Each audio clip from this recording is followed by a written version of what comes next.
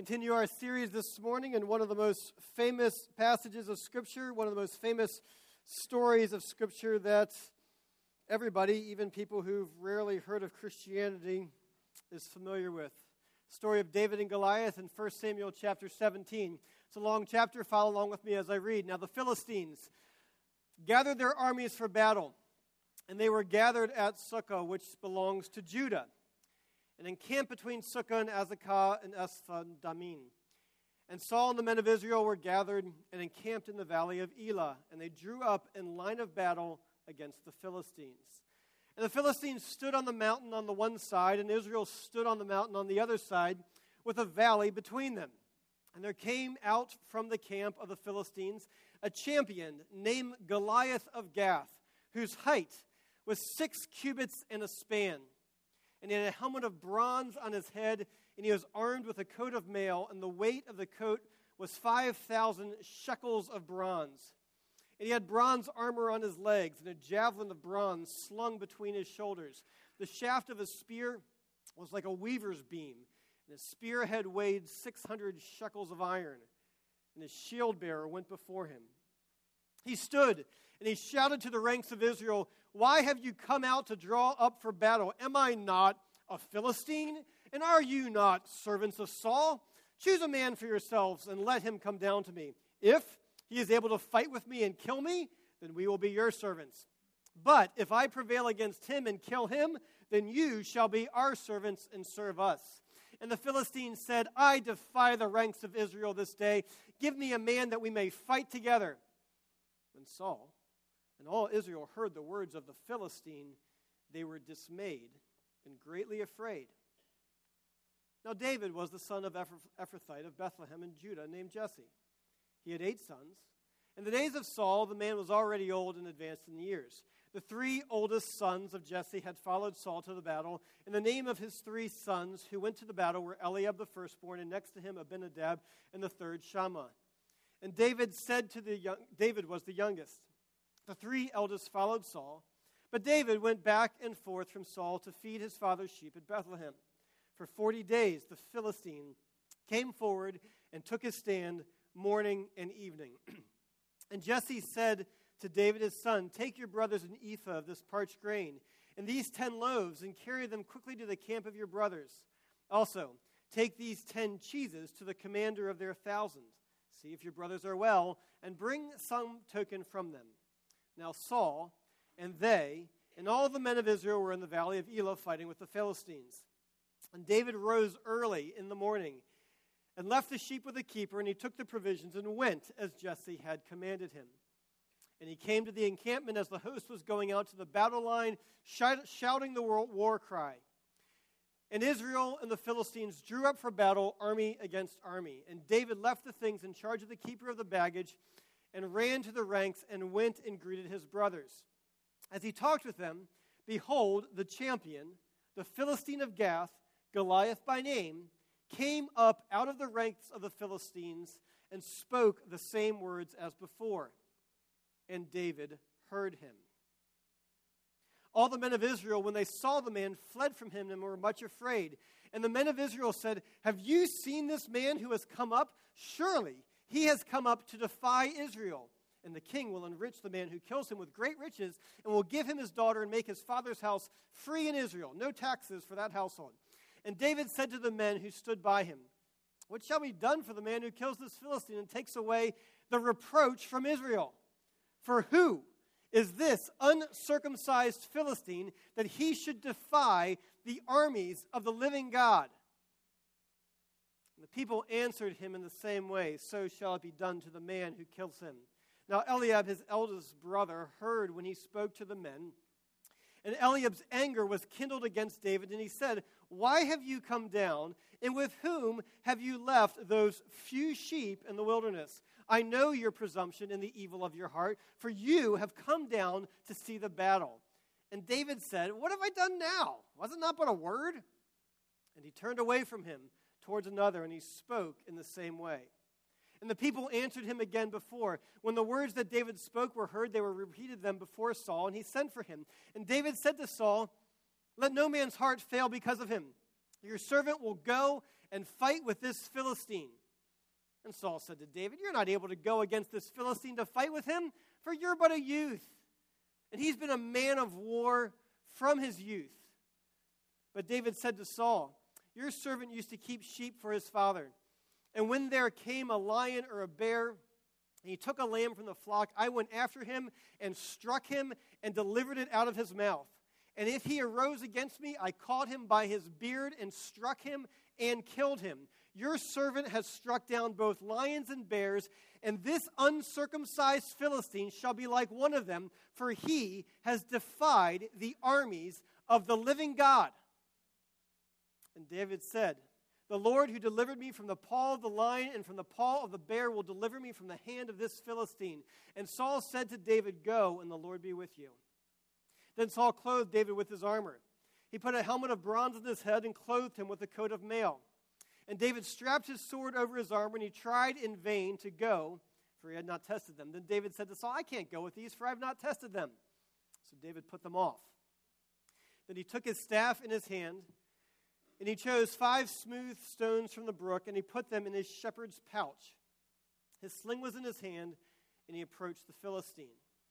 And the Philistine moved forward and came near to David with his shield bearer in front of him.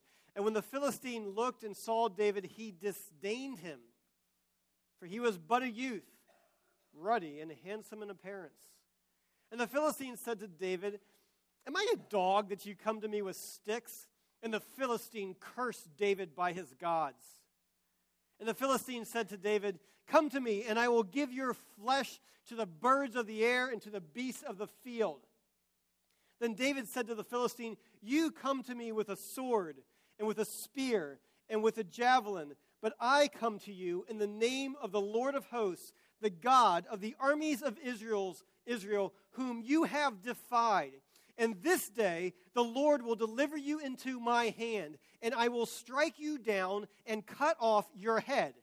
And I will give the dead bodies of the host of the Philistines this day to the birds of the air and to the wild beasts of the earth, that all the earth may know that there is a God in Israel, and that all this assembly may know that the Lord saves, not with sword and spear, for the battle is the Lord's, and he will give you into our hand." When the Philistine arose and came and drew near to meet David, David ran quickly towards the battle line to meet him, and David put his hand in his pouch, took out a stone and slung it, and struck the Philistine on his forehead. The stone sank into his forehead, and he fell on his face to the ground. So David prevailed over the Philistine with a sling and with a stone, and he struck the Philistine and killed him. There was no sword in the hand of David. Then David ran and stood over the Philistine and took his sword and drew it out of his sheath, and he killed him and cut off his head with it. When the Philistines saw that their champion was dead, they fled. And the men of Israel and Judah rose with a shout and pursued the Philistines as far as Gath and the gates of Ekron, so that the wounded Philistines fell on the way from Sharim as far as Gath and Ekron. And the people of Israel came back from chasing the Philistines, and they plundered their camp. And David took the head of the Philistine, and he brought it to Jerusalem, but he put his armor in his tent. This is the word of the Lord. Let's pray together.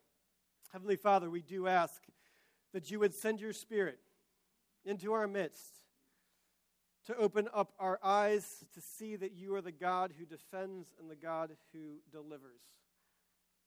We pray this in Jesus' name. Amen. It was during World War II that the scourge of the Nazis were terrorizing Europe and the world more broadly.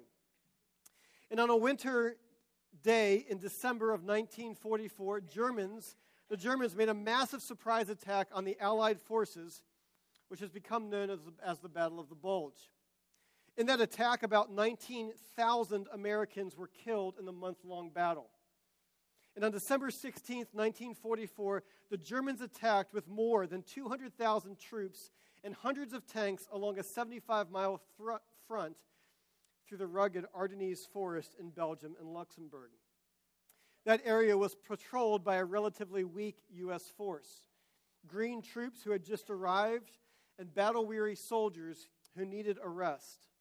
But as the German army started to overcome the U.S. forces and overrun them, they also met pockets of fierce and courageous resistance. One of those was by a young man who was colorblind and from Baltimore, and at the age of 19, and his name was Albert Durago. And Durago had never fired a bazooka in his life. But 3 days later, on December 19th, 1944, his superiors were looking for volunteers to go after 2 German tanks that were coming down the road. Durago and another 19-year-old soldier named Roland Seaman said yes. Years later, Durago admitted, "I didn't know the first thing about bazookas. But other soldiers loaded the bazooka for me and told me to fire at the German tanks' rear engines." So, Durago headed down a hill under heavy German fire without any cover whatsoever. Durago said, "I knew God was with me." Once he spotted what turned out to be 4, not 2, German tanks, he aimed, pulled the trigger, and surprisingly had a direct hit. When he got back to the camp, the officer asked him to go do it again. So someone reloaded his weapon for him, and he crept down the hill again, looked over the hedge, fired, and got another hit. And again he escaped. In December of 2014, at the 70th anniversary of the Battle of the Bulge, Durago said, "Believe it or not, I didn't even think about volunteering for the task. It was something that had to be done, and we did it. I never considered myself brave. Somebody had to do it, and I was there." It's not simply in this biblical text that we look at here today, but also as well today, that there is a scourge against the name of God. And there's a scourge against the name of God that, yes, comes from the enemies of God, but more surprisingly, there's a scourge on the name of God that also comes from the people of God. And the truth of this text, let me state it quite simply. It is this: God will defend his name. God will deliver his people. And God is worth your life. There's a scourge on God's name, and it comes from a variety of different sources. The most obvious one in this text is there's a scourge on God's name from enemies who scorn God. Most notably here is this champion of Gath, Goliath, as he is called. And the description of him is rather impressive. There came from the camp of the Philistines a champion named Goliath of Gath, whose height was 6 cubits in a span. That is, he was 9 feet 6 inches tall. He had a helmet of bronze on his head, and he had a coat. He was armed with a coat of mail. And the weight of the coat, just the coat of mail, was 5,000 shekels of bronze. That is 126 pounds. In addition, he had armor. He had bronze armor on his legs and a javelin of bronze slung between his shoulders. And the shaft of his spear was like a weaver's beam. And his spear's head weighed 600 shekels of iron. That is 15 to 16 pounds was how much the head of his spear weighed. And the shield bearer went before him. And not only is he a formidable enemy in this mass of a man that the Israelites were facing, but in addition to seeing this formidable enemy who scorned God, is that they had to daily listen to his hairy-chested boasting as he stood before the people of Israel and declared, "Why have you come out to draw up for battle? Am I not a Philistine? And are you not servants of Saul? Choose a man for yourself and let him come down to me. If he is able to fight with me and kill me, then we will be your servants. But if I prevail against him and kill him, then you shall be our servants and serve us." And the Philistines said, "I defy the ranks of Israel this day. Give me a man that we may fight together." Do you hear his boasting? Do you hear the scorn and contempt that he has for the God of Israel? What Goliath is declaring is he's saying, "Look, do you look at me? Do you see how tall I am? Do you see how strong I am? Do you know how big my biceps are to carry a spear with a 16-pound head? Do you see how gigantic I am before you? What you need to know is that no one can stop me. No one can thwart me. Your God cannot help you. Moreover, there is no God that can thwart me. And there is Goliath and the Philistine are a scourge on God's name from an enemy who scorns God himself. But the scourge on God's names continue because not only is it against God, but also against God's deliverer, that there is a scourge on God's name. Is that when God's deliverer, David, steps forward, here is Goliath's impression of him. He says, he looked at him and saw David, and he disdained him. For he was but a youth, ruddy and handsome in appearance. And the Philistine said to David, "Am I a dog that you come at me with sticks?" And the Philistine cursed David by his gods and said to David, "Come to me, and I will give you your flesh to the birds of the air, and I will give your flesh to the beasts of the field." What he is declaring, he says, listen, your deliverer, the one through whom your God is supposedly going to work, is too weak, too puny, too young, too good-looking. I am going to pulverize this pretty boy and put his head through the meat grinder. And the scourge of God's name came from enemies who scorned God and also scorned God's deliverer. But probably more shocking and maybe even more embarrassingly, so in this passage, there's a scourge on God's name in the same way from God's people who, yes, also scorn God. Notice the people's reaction to Goliath. We see it first in verse 11. When Saul, their king, and all Israel heard the words of the Philistine, they were dismayed and greatly afraid. And then when he come out and stood on his line morning and evening for 40 days, here's what the people of Israel did. They were terrified. They fled from him and were much afraid. And the men of Israel said, "Have you seen this man who has come up? Surely he has come up to defy Israel." The people were terrified. He was too big, too tall. His missiles were too large. He had too big of weapons. The dude was too ugly. And they were terrified of him. But do you know what they're saying in their fear? They're saying, you know what? Goliath is right. He is too big. He is too formidable of enemy. He is right. Even God, even our God can't help us. It was a scorn against God's name from God's people. And we see that further if we remember why they were in this situation in the first place. It happens because in 1 Samuel chapter 8, the people of God rejected God himself as their king over him. And they scorned God to be their leader.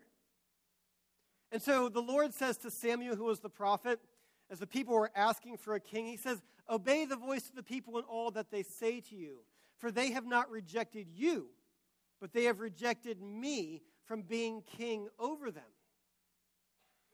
It was a scorn against God from God's people. And Samuel tries to convince them not to go this route, but the people refused to obey the voice of Samuel, and they said, "No, there shall be a king over us, that we also may be like all the nations, and that our king may judge us and go out before us and fight our battles." Well, where is this king for whom they scorned God because Saul was a better option? Where was this king, King Saul, who was the one who looked great, who was going to bring blessing, who was going to protect the nation, who was going to lead them and go out before them and fight their battles? Where was this pseudo-savior that they were trusting in? The text tells us that Saul was dismayed and greatly afraid. And the most that Saul does to help in this passage is he says to the people of Israel, to the people of God, he says, "Listen, if anyone will go out and lead before us, I'll give you my daughter, and I'll make you rich, and you can become nobility. That's what I'll do for you. Why? Because he scorned God. And it wasn't only a scorn of God from the people who scorned God, but yes, just like Israel's enemy, there's a scourge in God's name from God's people who also scorned God's deliverer. We see it first with David's eldest brother, Eliab. Eliab heard, Eliab's eldest brother heard when he spoke to the men, and Eliab's anger was kindled against David. And he said, "Why have you come down? With whom have you left those few sheep, not the large flocks, but you who tend the little sheep on the little hill? Whom have you left those few sheep in the wilderness? I know your presumption and the evil of your heart, for you have come down to see the battle." This is from Eliab. Eliab, who we saw last week, was the one who witnessed the Lord's anointing, who witnessed the outpouring of oil by Samuel on David, that David was the one who is the Lord's anointed, the one who would be the people's deliverer. Do you hear his scorn for God's deliverer? Who are you? You're too little. You're too weak. You're insignificant. How are the sheep out in the fields, baby boy? Why don't you leave the big problem to the big people who are fighting the big battles? Why don't you go back on the hillside, little boy? Do you hear the scorn? The scorn from God's people for God's deliverer. And it wasn't just Eliab, it was also Saul, the king, who was to be leading them not only as a nation, but leading them in faith. When David comes before Saul, Saul says to David, "You're not able to go against this Philistine to fight with him, for you're but a youth." And he has been a man of war from his youth. And then when David kind of convinced him and Saul really didn't have any other options, Saul clothed David with his armor. He says, "Listen, you're too ill-equipped.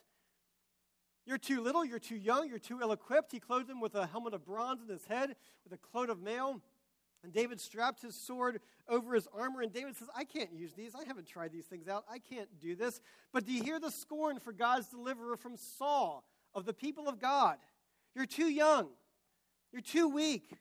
You're too unequipped. And it was a scourge on God's name as God's people not only scorned God, but also scorned the one that God provided, his deliverer. And all four of these different aspects, scourge on God's name from the enemies of God and from the people of God, all four of these are simply cannon fodder for another application of the principle that we saw last week in chapter 16, verse 17. That the Lord sees not as man sees. That man looks on the outward appearance, but the Lord looks on the heart. That God sees not as man sees. Man is focused on the externals, and this applies both to our finest fancies and to our most formidable enemies. A scourge on God's name from enemies who scorn God and scorn God's deliverer. Is it really any different today? Enemies who both scorn God, enemies of God who scorn God and scorn his deliverer. People in the halls of academia who declare that the Christian faith, that Jesus, the God of the Bible, is too weak, too puny, too insignificant, too uneducated, too primitive. Or the latest godless power, the latest Goliath of the day, whether that is ISIS right now or the communism of some decades ago, where arrogant leaders declare, "No one can stop me. Your God cannot help you. Moreover, no God can thwart me."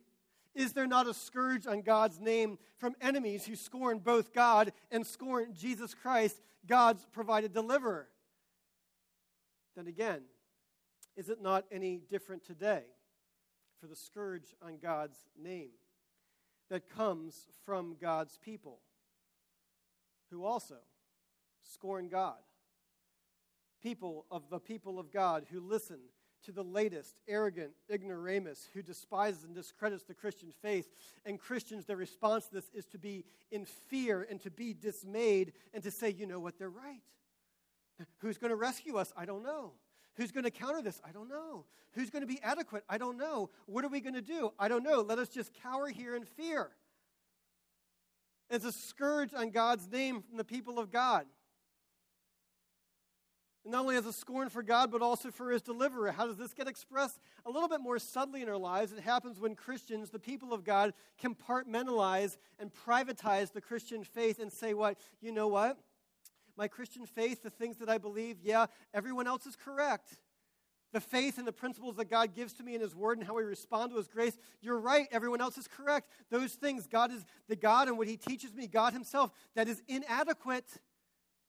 The Christian piece of my life is fine, but it just needs to stay in there because it is inadequate to handle my relationships. It's inadequate to handle my finances. It's inadequate to handle the purpose for my life. It's inadequate to handle the conflicts in my life. I need to believe what everyone else is saying because God's deliverer is inadequate for the things that God has put before me.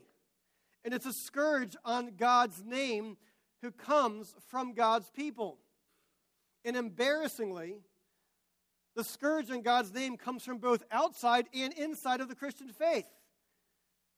But the truth of this passage is regardless of the enemy or the embarrassment of God's people, God will defend his name and God will deliver his people.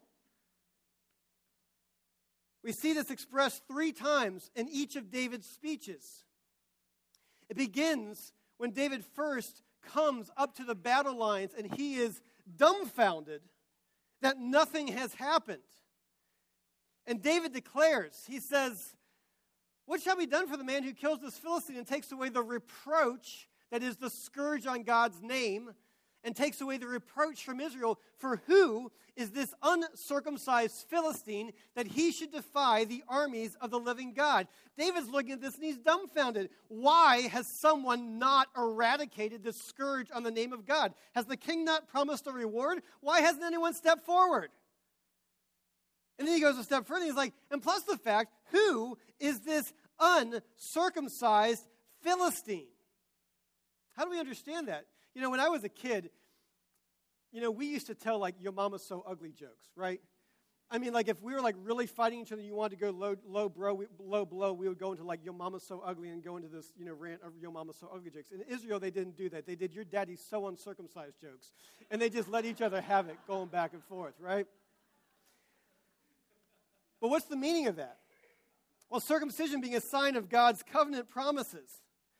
And what it meant is an uncircumcised Philistine. When David is declaring that, he's saying, listen, this uncircumcised Philistine is one who does not know God, one who does not fear God, one who does not love God, one who has not been the object of God's affection, one who has not received God's provision, one who has not experienced God's deliverance, and one who is not trusting in God's promises.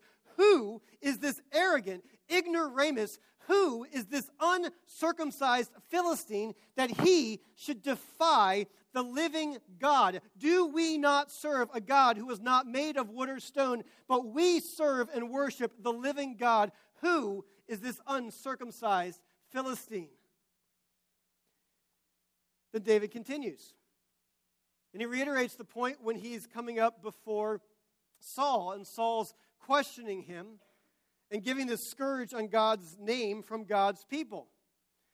And so David comes before Saul and he explains to Saul what sheep have to do with Philistines. He says, "Your servant used to keep sheep for his father, and when there came a lion or a bear and he took a lamb from the flock, I went after him." Notice how times David says he killed this thing, okay? "I went after him and struck him and delivered it out of his mouth.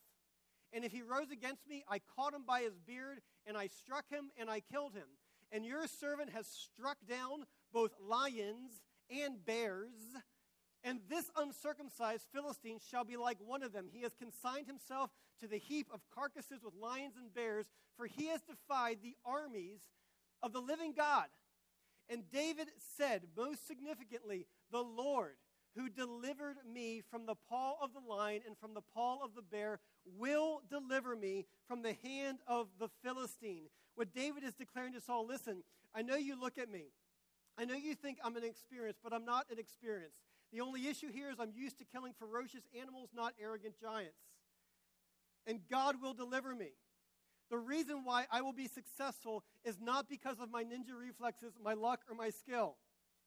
It will not come by having the right weapons or better armor. Success comes from God alone, and it is not me and my strength. And David knows that David will be delivered, not because he has true grit, but because he knows the true God. And so he moves forward. Saul doesn't know what else to do. He lets him go. So he moves forward. And David comes out to approach the Philistine, and he expands these same truths again. That God, yes, will defend his name, and that God will deliver his people. Then David said to the Philistine, after the Philistine carried on about killing him and turning him into dog food, he says, "You come to me with a sword and with a spear and with a javelin, but I come to you in the name of the Lord of hosts, the God of the armies of Israel, whom you have defied. This day the Lord will deliver you into my hand, and I will strike you down and cut off your head, and I will give the dead bodies of the host of the Philistine this day to the birds of the air and to the wild beasts of the earth." Why? That all the earth may know that there is a God in Israel, and that all this assembly may know that the Lord saves not with sword and spear, for the battle is the Lord's, and he will give you into our hands. God will defend his name. God will deliver his people. Now we see here that David is able to talk as much smack as the big guy can. I mean, he can go on and on about carcasses and carry on and corpses as well as the giant can, right? But the kicker here is what we see in verse 46 and 47. David has two concerns. He has a concern for the reputation and the name of God outside of Israel, and he has a concern for the reputation and the name of God inside of Israel. In both contexts, in both situations, there has been a scourge on those names by the enemies of God and by the people of God. And David knows that God will defend his name and God will deliver his people both from their enemies and also from themselves. And so David declares, "I'm going to do this." Why? That the earth may know that there is a God in Israel, that all the earth will know that there is a God, a real God, who looks not on the externals, who looks not on the height and might of this formidable enemy. That there is a real God who is the God of hosts, the God who Goliath mocked, and God is about to show his powerlessness, his impotence, not only of Goliath, but also of the gods that Goliath serves and the gods that Goliath curses by. That the earth would know, that the nations would know the name of God, that he is great, to be feared, and that he is to be worshipped. But David's second concern is for the truth to set in among the people of God. That all of this assembly of the people of God gathered together here, who have been a scourge on the name of God, that they would know, that the people of God would know, that the Lord saves. Not with sword or spear, not with the strength of man, not through human power, human courage, human bravery, or human strength, but through the power of God Almighty, most often working through the weakness of his servants.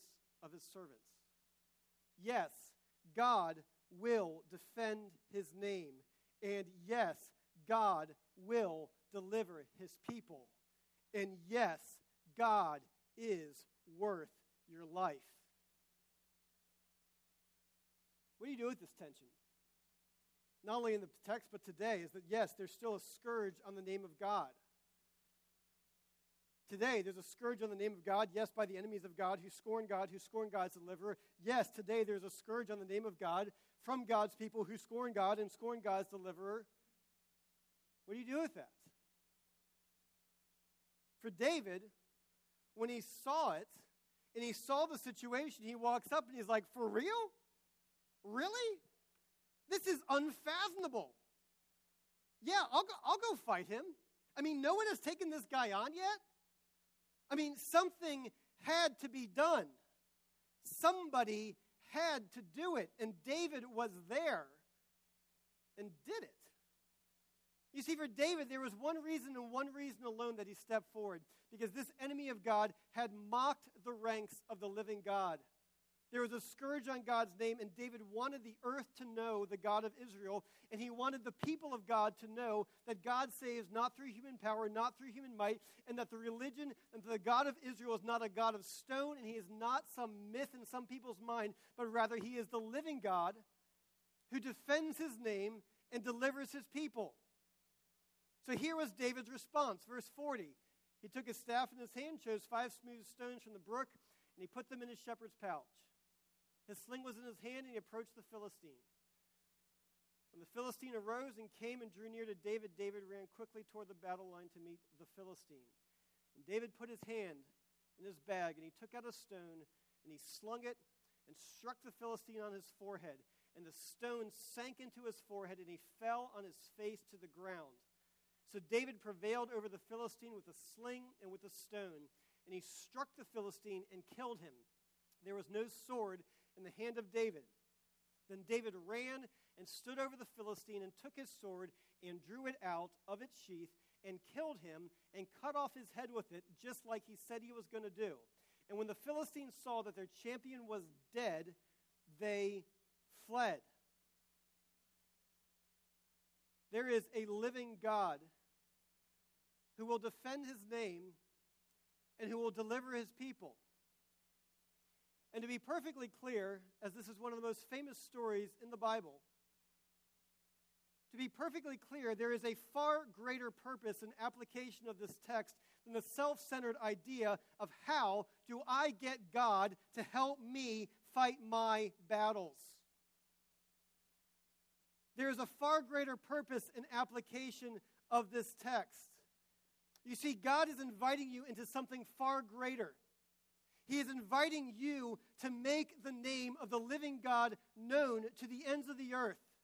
And for some of you, yes, that means going to the ends of the earth. And we hope and pray that there will be more people in this church that God will raise up to go and make God's name known to the ends of the earth. But for others of you, it means not going, but it means staying. And it means staying and realizing that God has put you where he has put you. He has put you where he has put you at this time and this place for the purpose, a specific purpose that God has given to you to make his name known and to make his name great. And he's inviting you from the cause of living for yourself, of living for your security, from living for the advancement of your career, your own safety, living for the fruitfulness of your own progeny. And he's inviting you to live for the living God, and he is worth your life. Today is a miraculous day. Stated Dr. Kent Brantley on his release from Emory Hospital. The doctor who was the first American to contract Ebola as he decided to stay in Liberia and fight the disease. And this is what he stated on that day as he walked out of the hospital. He said, "I am thrilled to be alive, to be well, and to be reunited with my family. As a medical missionary, I never imagined myself in this position. When my family and I moved to Liberia last October to begin a 2-year term working with Samaritan's Purse, Ebola was not on the radar. We moved to Liberia because God called us to serve the people of Liberia. In March, when we got word that Ebola was in Guinea and had spread to Liberia, we began preparing for the worst. We didn't receive our first Ebola patient until June, but when she arrived, we were ready. During the course of June and July, the number of Ebola patients increased steadily, and our amazing crew at Elwa Hospital took care of each patient with great care and compassion. We also took every precaution to protect ourselves from this dreaded disease by following MSF and World Health Organization guidelines for safety. After taking my wife, Amber, and our children to the airport to return to the States on Monday, July 20th, I poured myself into my work, and even more than before, I poured myself into it, transferring patients to our new, bigger isolation unit, training and orienting new staff, and working with our human resources officer to fill up our staffing needs. 3 days later, on Wednesday, July 23rd, I woke up feeling under the weather. And then my life took an unexpected turn as I was diagnosed with Ebola virus disease. As I lay in my bed in Liberia for the following 9 days, getting sicker and weaker each day, I prayed that God would help me to be faithful even in my illness. And I prayed that in my life or in my death, that God would be glorified. Shortly after, he gave these public remarks. Ann Coulter, who's never one to pass up the chance to drum up controversy, scorned the first American Ebola patient to be brought back to the country for treatment, this Dr. Kent Brantley. And she scorned him and charged him with being narcissistic for wanting to help people in that region. And she wrote that Christians have no choice but to go on mission trips to disease-ridden cesspools because they're tired of fighting a culture war here in the United States. She then went on, somewhat appropriately, to question why God's people aren't serving God in America. Dr. Brantley continues his remarks. I did not know then, but I have learned since that there were thousands, maybe even millions of people around the world praying for me throughout that week and even still today. And I have heard story after story of how this situation has impacted the lives of individuals around the globe, both among my friends and my family, and also among complete strangers. I cannot thank you enough for your prayers and for your support. But what I can tell you is that I serve a faithful God who answers prayers. And it is through the care of Samaritan's Purse, an SIM missionary team in Liberia, through the use of an experimental drug and the expertise and resources of the healthcare team at Emory University Hospital, it was through these things that God saved my life. A direct answer to thousands and thousands of prayers. And I am incredibly thankful to all those who were involved in my care from the first day of my illness all the way up to today, the day of my release from Emory. Thank you to my family, my friends, my church family, and to all who lifted me up in prayer, asking for my healing and recovery. Please do not stop praying for the people of Liberia and West Africa and for a quick end to this Ebola epidemic. My dear friend, Nancy Wrightball, on the screen, upon her release from the hospital, wanted me to share her gratitude for all the prayers on her behalf. And she walked out of her isolation room. All she could say was this: to God be the glory. God will defend his name. God will deliver his people. And God is worth your life. Let's pray together. Heavenly Father, we pause before you. And we praise you. And Lord, even tremble before you that you are the living God. You are the living God who is not the figment of someone's imagination, nor what someone contrived in their head, but you are the living God. And Lord, we praise you that you will defend your name and you will deliver your people. Lord, we praise you that you and you alone are worth our lives. Father, would you sink this truth deep into our hearts? Lord, would you help us to fix our eyes upon you? For you, Lord, are our true deliverer. Lord, you are the one who rescues your people. You are the one who is making your name great to the ends of the earth, and there is no better news for us than that truth. Father, there are some who have gathered here today who tremble at the challenges in their life. Father, there are some who are gathered here today who cannot see past the things that they see.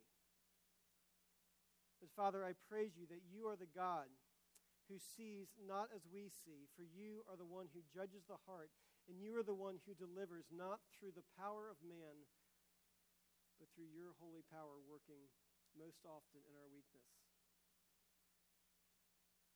Father, there is a great need in our world. There is a great need in our community for your name to be honored and glorified and your name to be great. Father, would you send your Spirit into this place to rush upon us that you would use us to make your names great, maybe here or to the ends of the earth, through Jesus Christ, who is our Savior, our Lord, and our deliverer. In his name we pray.